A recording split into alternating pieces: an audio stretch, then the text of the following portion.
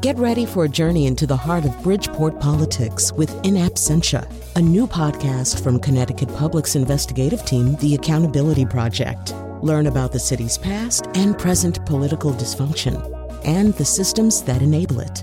Tune in wherever you get your podcasts. Funding provided by Gregory Melville and Susan Fox and Kathleen Bromage.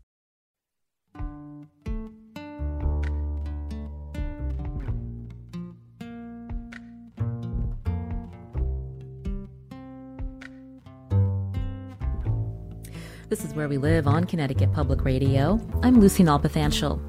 Have you or someone you know struggled with alcohol use? A recent study by the National Institutes of Health and Research Triangle International has found a staggering increase in alcohol consumption by women in the first wave of the pandemic. Women with young children have seen a 323% increase in drinking. Yet, average alcohol consumption has been climbing long before the pandemic. Today, Where We Live, we'll hear the stories of 3 Connecticut women in recovery. And later, we'll talk to a Yale physician specializing in addiction medicine. We also want to hear from you. Are you or a loved one in recovery for excessive alcohol use? You can join us. Find us on Twitter at Where We Live. Joining us first on Zoom today is Kathleen Callahan. She's a Stratford, Connecticut resident. Kathleen, welcome to our show. Thank you very much. It's a pleasure to be here this morning. Now, I understand you've been sober for 10 years. So can you tell us a little bit about your story? When did you first begin to use alcohol? Yes, and it's coming up on 10 years. Well, I was raised in Stamford, and I was one of 6 children, the first of 3 girls after 3 boys. And before I get to when I started, my story's intertwined with so many others. I won't go deep into that other than to say that over the years, with hard work and forgiveness, my loved ones and I have processed together and moved forward. But I will share that I was both incredibly fortunate and significantly damaged.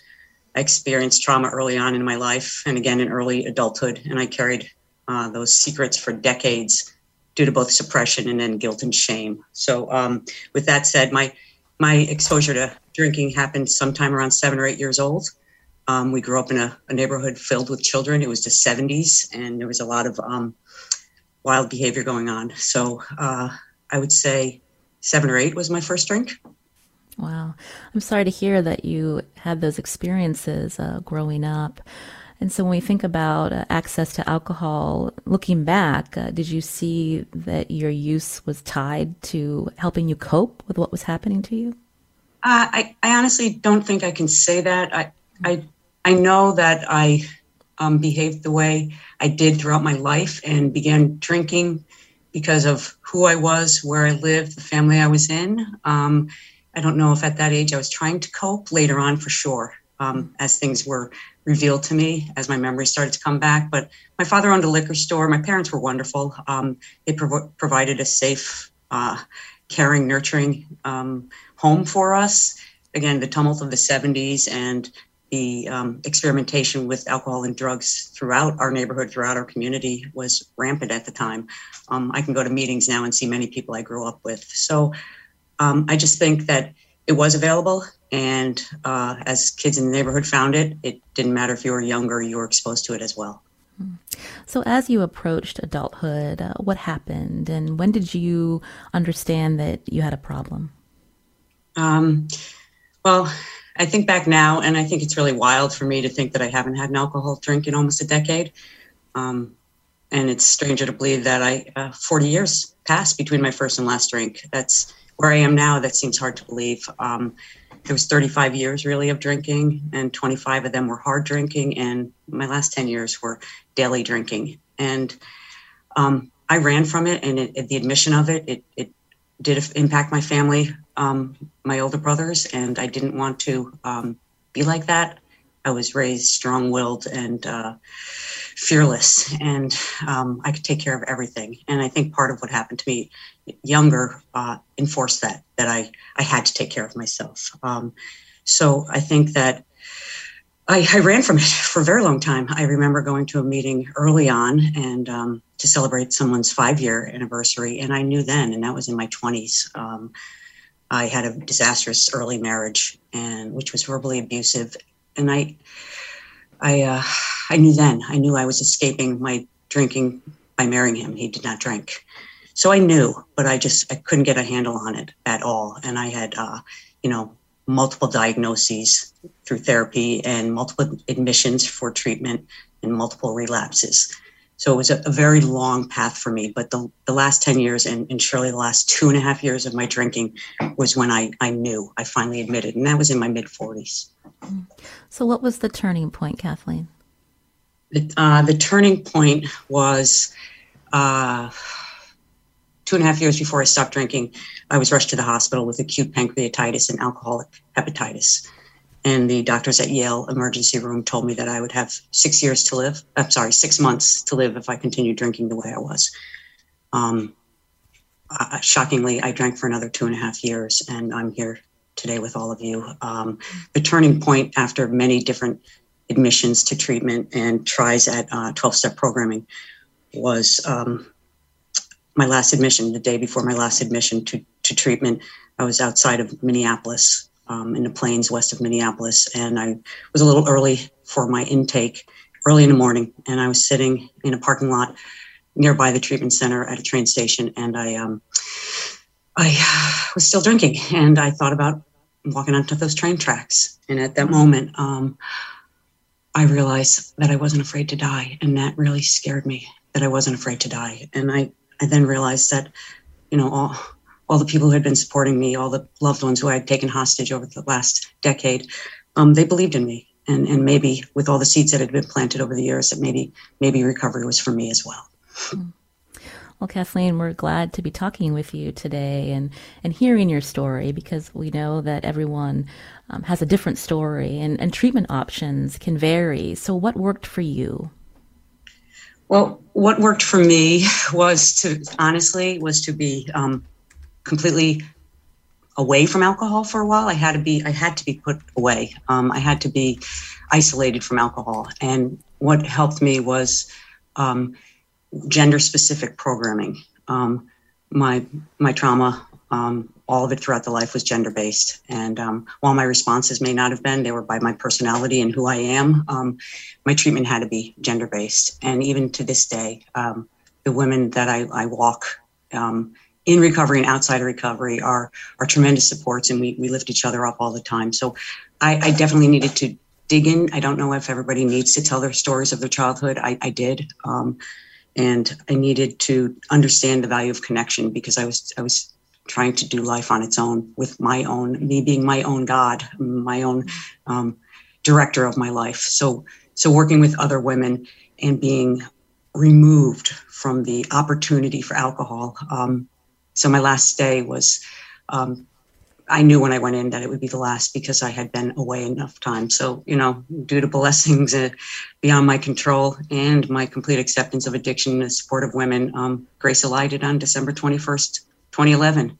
And I say grace because I was afforded the hope and courage to try again. And I finally found some faith that I could face the future and find joy and meaning. You're hearing Kathleen Callahan here on Where We Live. She lives in Connecticut. She's going on 10 years sober as we talk with women in recovery from excessive alcohol use. We're talking about this today because researchers say that this problem has skyrocketed during the pandemic, especially among women in the first wave, but it was growing even before this public health crisis.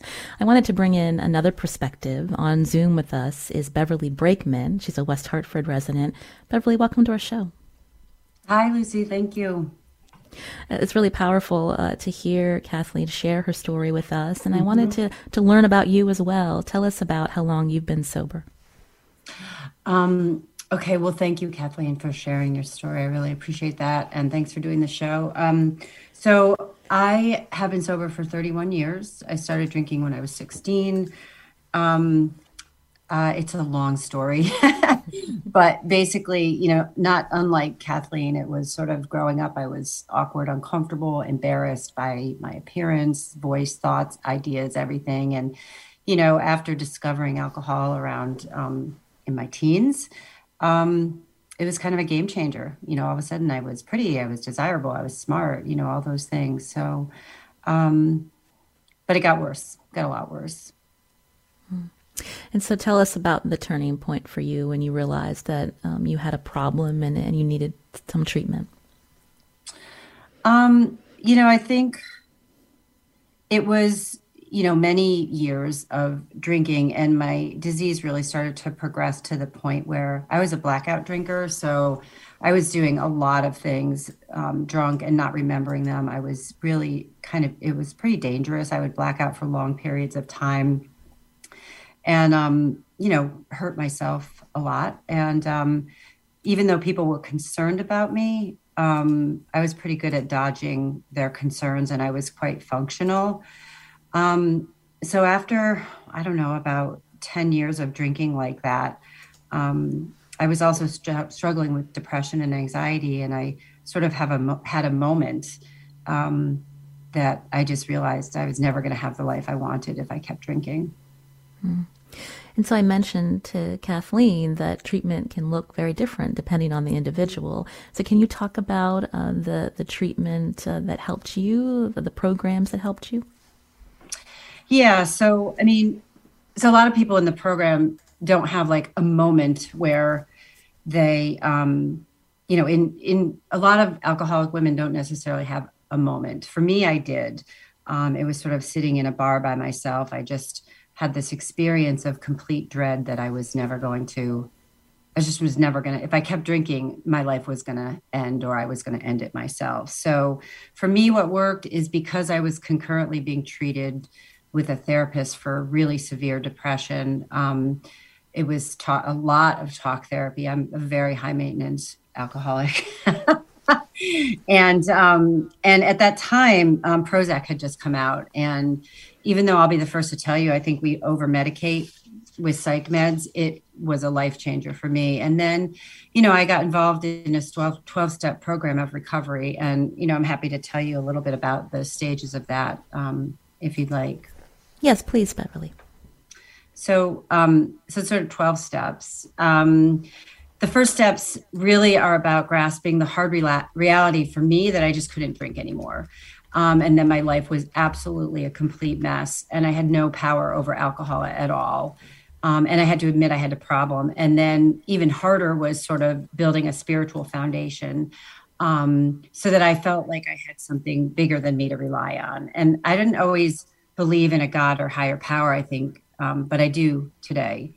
The next set of steps are really about looking inward at yourself and looking at your resentments, your bad behavior, your hurtful actions towards other, your defenses of character. And this is really important because I believe it's hard not to go back to drinking if you don't offload your resentments. And really look in at yourself at the way you've hurt other people and in turn yourself. So it's really about self-forgiveness. And then sort of the next part is cleaning up your side of the street. Like, okay, so let's get honest with yourself. How many people did I hurt? A lot. How many things did I hurt? How many, animals did I run over? That was one of my stories that was really awful. And then, making amends to those people and making your life right. And it's as much for them as it is for you. Because sometimes they're like, yeah, whatever, I don't even remember that. But it's really about living your life in a more gracious, honest, and with integrity. And then the last step is sort of like what we're doing here today, which is talking about letting other women know that there are lots of us out here who will hear your story. We won't be surprised by your story. We will protect your anonymity. We will protect your story. And we will do everything we can to help you, because this is a fellowship of, based on love and support and recovery. And alcoholism is a disease that does look different on women, and it impacts us in different ways. And so I'm really glad you're doing this story. But the last thing I'll say is 31 years is a lot of sobriety. But to be honest, what far more inspires me is the woman with 3 days, 3 weeks, 60 days, 90 days. That's what inspires me and keeps me sober. I'm glad you brought that up, Beverly, because when we think about recovery, is this a lifelong journey? For me, absolutely. Like the 12 steps that I just sort of went through, you can apply them to so many parts of your life, because I'm an addict, so I don't drink alcohol anymore, but trust me when I tell you, I can I can go over the top on exercise, food, relationships, you know, you name it. I'm sort of hardwired in that way. So these steps really, really work for me. And you revisit them. For me, I revisit them all the time. And I stay active with other women alcoholics who I love, and who I know have my back. And I have a lot of men alcoholics in my life that have helped me stay sober over the years. So if anybody's listening to this, you are not alone. Kathleen Callahan, I wanted to go back to you to ask you again, when we think about your story and the importance of sharing it, do you think it helps confront that stigma that other people struggling with alcohol use encounter from people they know? Oh, absolutely. Absolutely. And thank you, Beverly, for all your words and speaking out. I agree that this work is lifetime. And that's part of the stigma, confronting the stigma, is that I knew that my disease was not purely about alcohol. It was about more things. I never had enough. And I think that hearing different stories and different pathways that people enter addiction, live in addiction, and move out of addiction, it's very unique and individualized. So I think it's really important for all of us to share our stories. I'm very active with other women, and I actually had the opportunity to learn how to train in a healing trauma curriculum, and it's similar to working with other women in a 12-step situation, to see people grow and recognize why they did what they did, and to remove that shame, because I think stigma is what society is doing, keeping us back, but our own internal shame, which I think is such a wasted emotion, is what keeps us from. It's our secrets, and it's that we think we're worse. So any of us that can talk, get this stuff out into the sunlight, and kill the bad and let the good grow. Kathleen, I also think that there's mixed messages in our society, right? Where people may judge others who are dealing with addiction, but when it comes to drinking, it's socially acceptable. People sometimes don't see it as a big deal. And so how do we confront those mixed messages that we send? Well, I think, for a long time, I've changed careers in the path of my recovery. I was a software engineer for over 2 decades. And when I came into recovery, I eventually went back and got my associates in drug and alcohol counseling, and then my master's in social work, so that I could do some of this work. And I think initially treatment obviously is important for the people that are already diagnosed and have issues that require that level of care. But my work now focuses on the young people, young girls specifically, but of course boys, anybody that thinks that it is okay. We have found that if you can hold off initiation, the first drink, from the age 14 to 21, every year that you hold off reduces the chance of a problem. Our brains are still developing. So if we can do that in a preventative way and with early interventions, we'll have less people that have this life-threatening disease. But I think in schools, families, friends, we have to talk about it. I know that in my household growing up, that my parents didn't drink. Even though my dad had the liquor store, he didn't drink much, but it was around us and it was socially acceptable. And I don't know if PSAs work so much as younger people going into the schools and talking about it.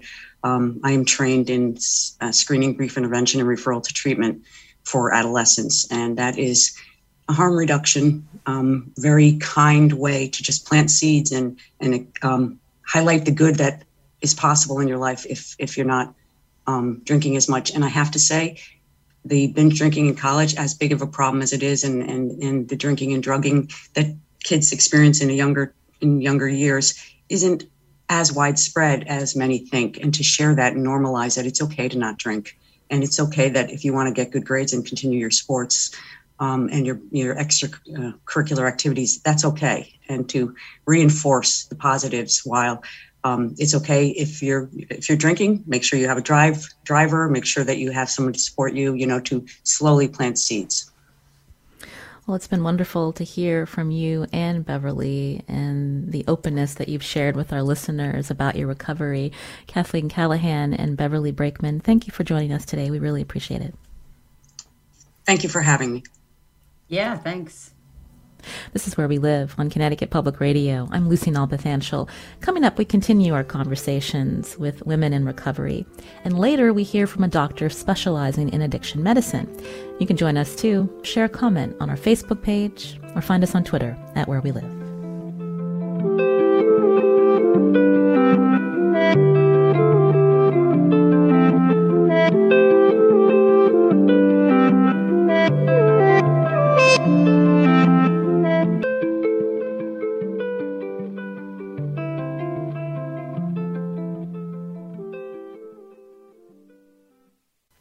This is Where We Live on Connecticut Public Radio. I'm Lucy Nalpathanchel. Today we're talking about a problem that's growing among women, and that's excessive alcohol use. A recent National Institutes of Health study found in the first wave of the pandemic, alcohol consumption grew among Black people, people with children, and those with mental health problems. And the largest increases were seen among women with children younger than 5. We wanted to continue to talk to women in recovery, and joining us now on Zoom is Amanda Aronson, owner of Aronson Consulting in West Hartford. She's also a school board member in the town. Amanda, welcome to our show. Good morning. Thank you so much for having me and for highlighting this really important topic. Now, I know that you've been sober for more than 7 years, and now you're working with women through your consulting firm to also help them overcome their alcohol consumption issues. So talk about how you've been doing that and how you met your own recovery. Well, thank you. I do work with women as part of my work. Some of the work I do involves people who want to manage sober living, but I work with women who really want to take their personal and professional development seriously. And we do that through some strategic planning. So it's not just about their recovery, but it might be about managing some of the other aspects of their lives, because in my experience, that is really part of this process of recovery. My recovery story, I think, started when I started drinking in high school socially. But my recovery story really started when I was a senior in college, and I paid my way through school. So I was working full time. I was a full-time student, and I really had it in my mind that I didn't want to miss anything. So I was going to work hard, play hard.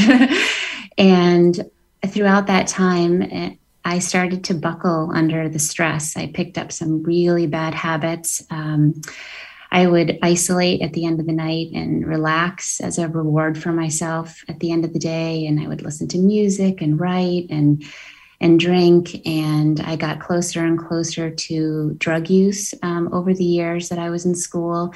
I had to stop my education on 2 occasions to save up my tuition money, and really experienced what it's like to be completely by myself on my own. And I entered in basically a downward spiral where by my senior year, I was thriving academically, but I was personally in crisis. And a professor of mine actually helped me break that cycle. And he taught me coping skills. He taught me how to use them. And I was able to enter into the adult part of my life free from drug use. But it really showed me how fast my life could go from fine to not fine, and that I could interrupt that cycle. So for the next part of my life, I was drinking socially, going to weddings, girls' weekends, binge drinking for sure on those occasions. I had a lot of fun, but I still hung on to that end of the night where everyone else's night would be done and I would stay up and I would relax with drinking. I loved that feeling of going numb and having that time all to myself. And it really felt like a reward for me. And Amanda, I was wondering, when we heard from the other women, there were different turning points for them and different programs that helped them. And so what was your turning point? Where did you turn for help?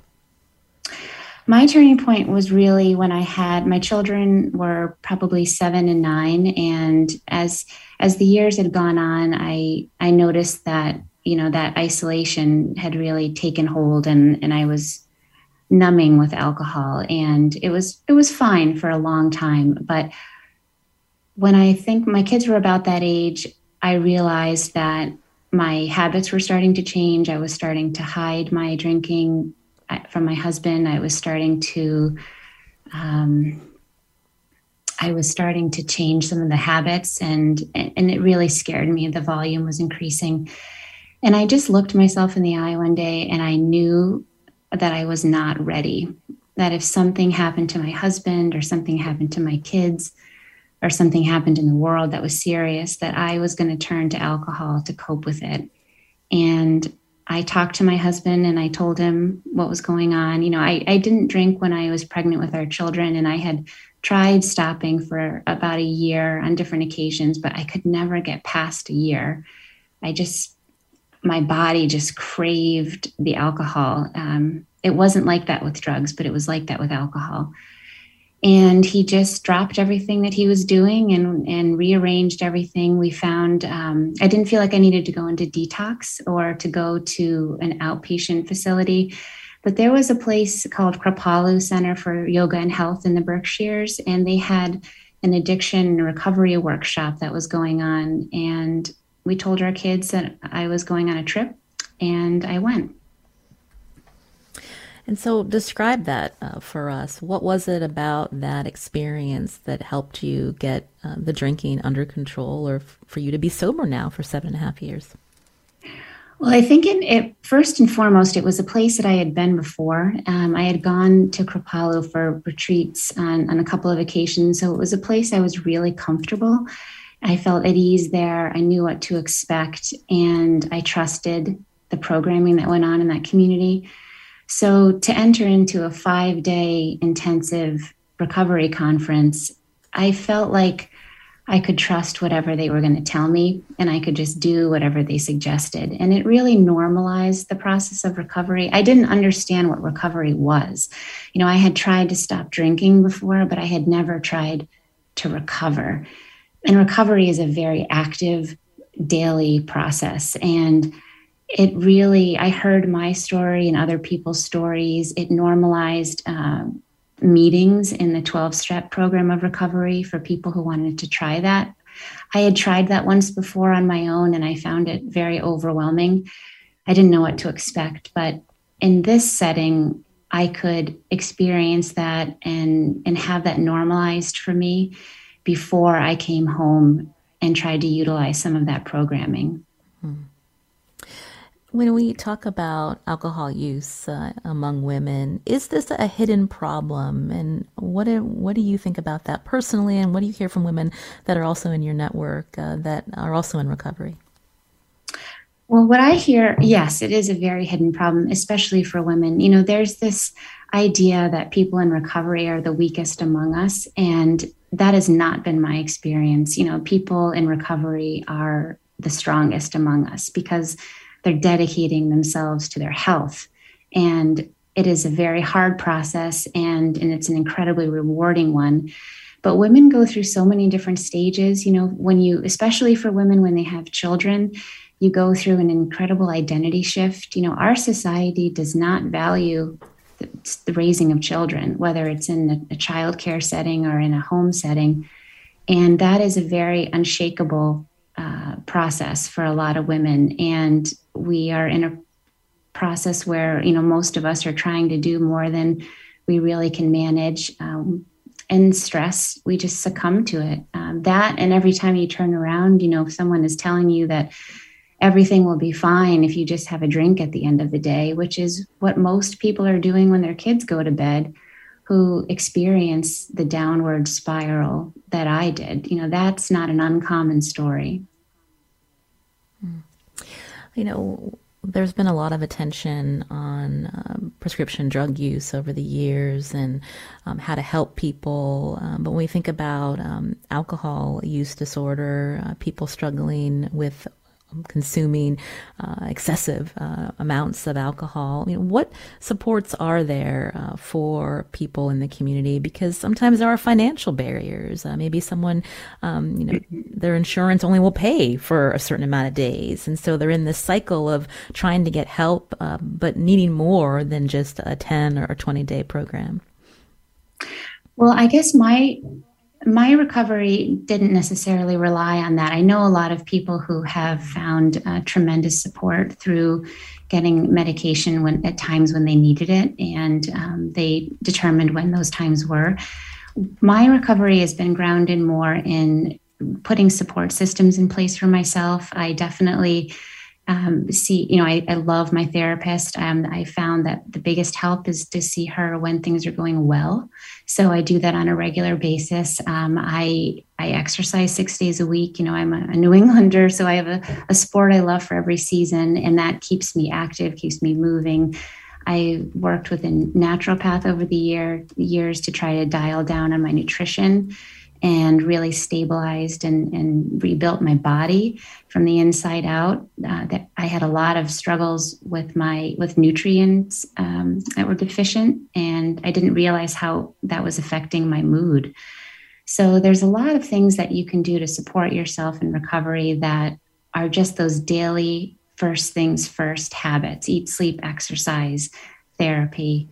Some of the things that we all try to do, but in recovery, you do them with a lot of intention.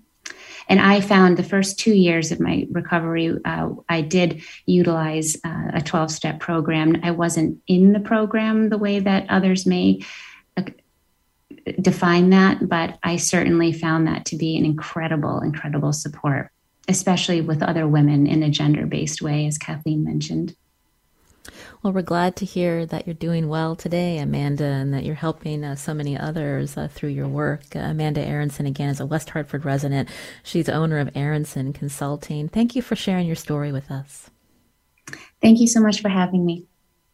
This is Where We Live on Connecticut Public Radio. I'm Lucy Nalpathanchel. We're going to continue talking after the break, and we'll be hearing from an addiction medicine physician. You can join us too. Are you or someone you love in recovery? What programs helped you? What supports do you think are still needed? Find us on Facebook and Twitter at Where We Live.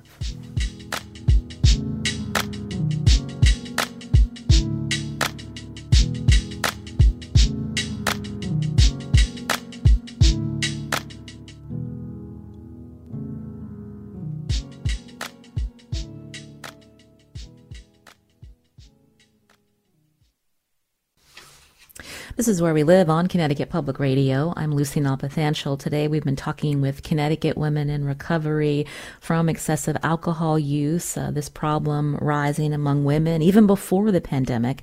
Joining us now on Zoom is Dr. Jeanette Tetreault, a Yale Medicine physician and professor, also program director of the Addiction Medicine Fellowship at Yale School of Medicine. Jeanette, welcome to our show.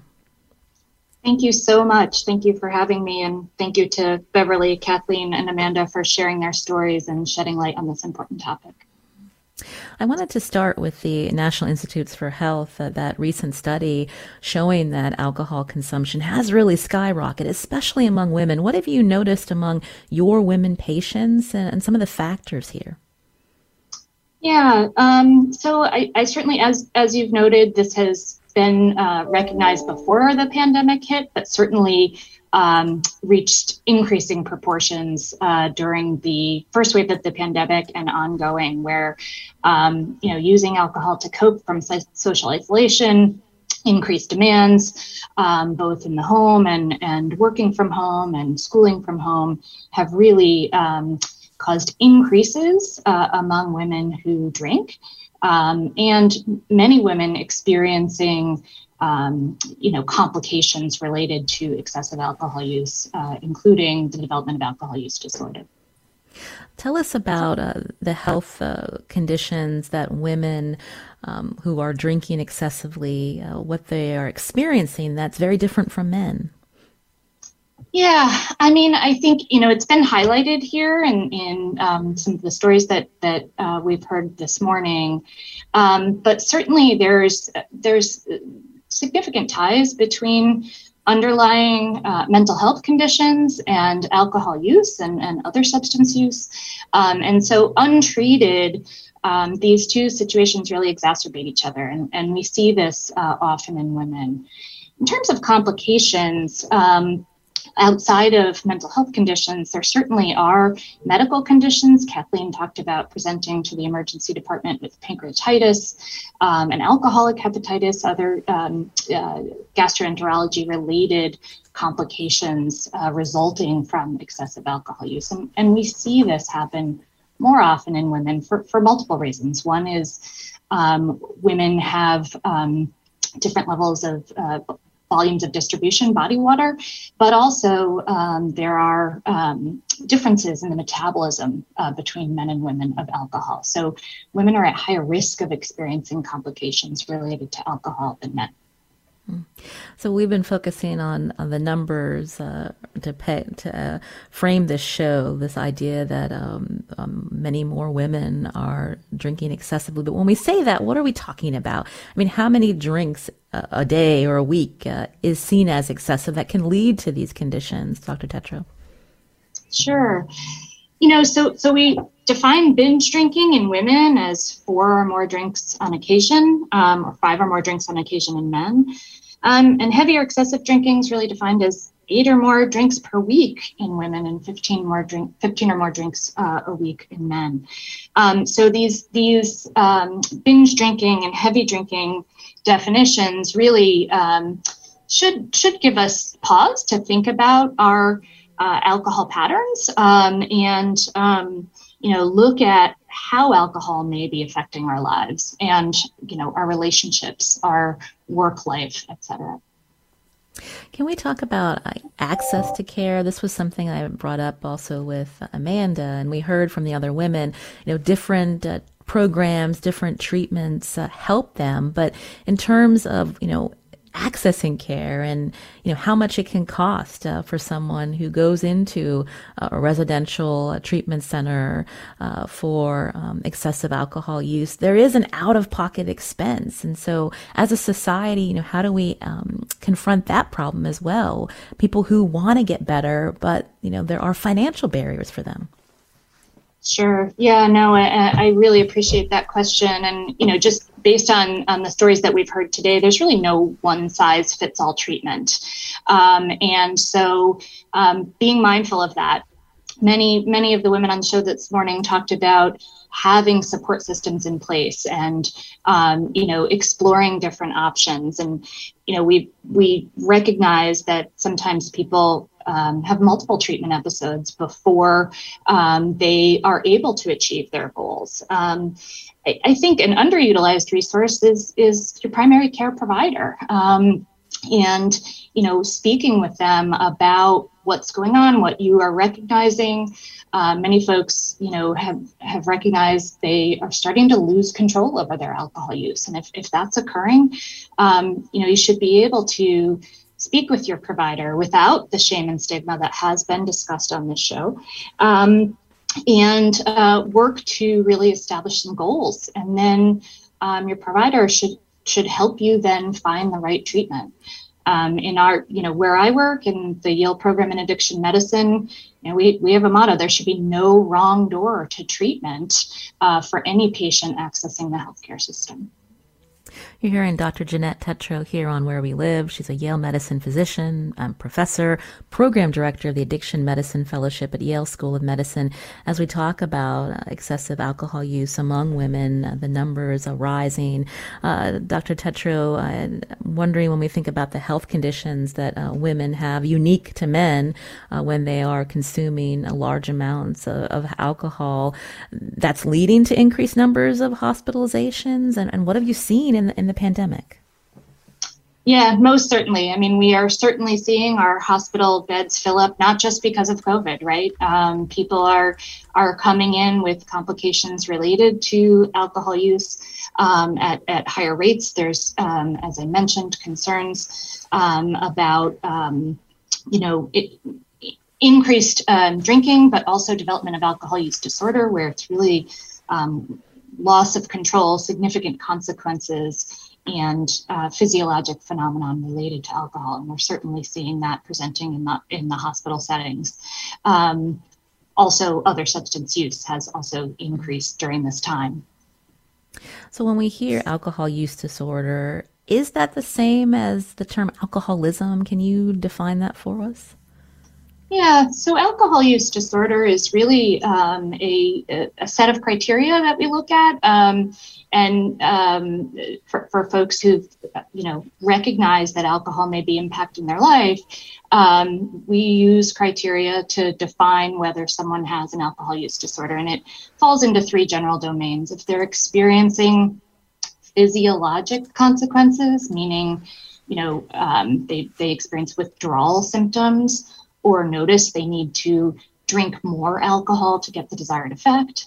If they notice they're losing control over their alcohol use. So while it may have been controlled at one point, now they really can't control it.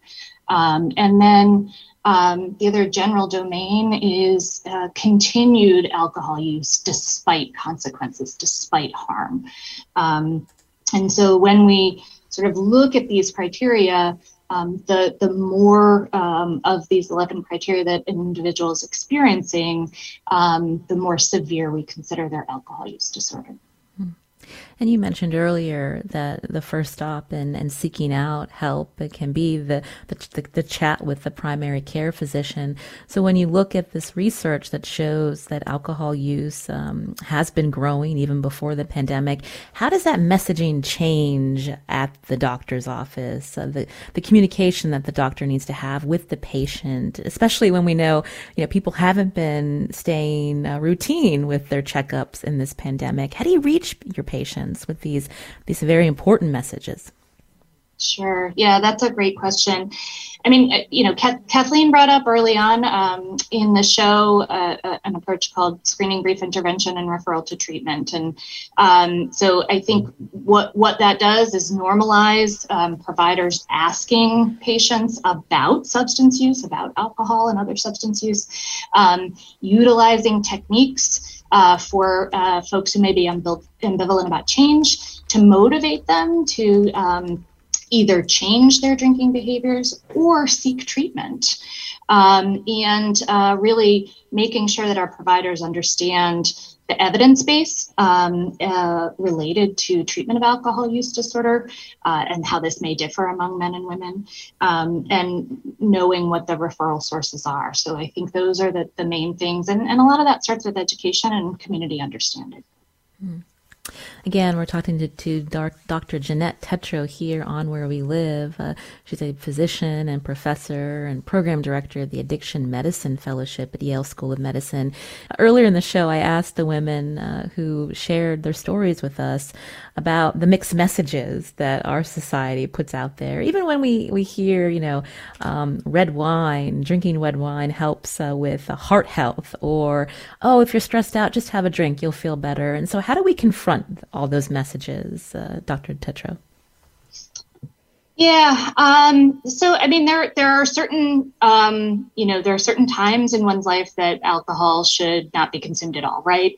So pregnant women, before, young adulthood, before age 21.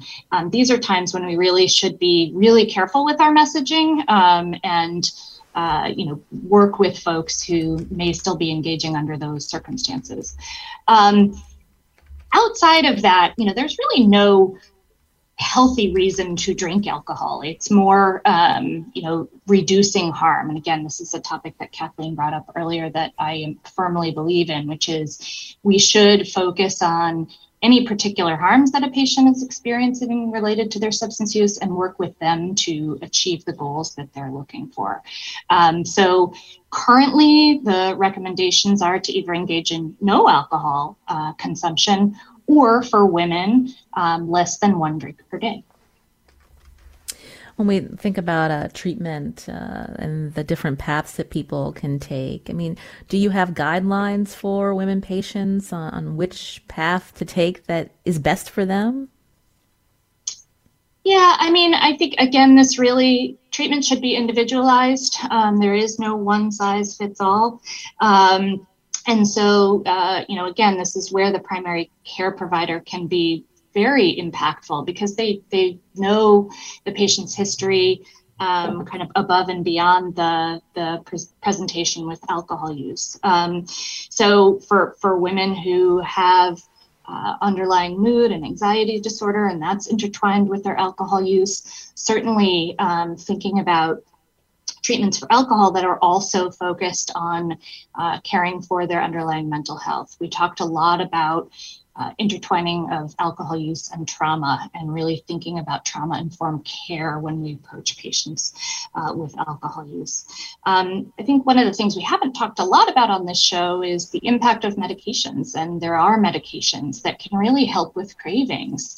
And so this may be an important component of care for some patients, and has a strong evidence base behind it. And we only have a couple of minutes left, but can you name some of the medications that you subscribe for your patients that can help them?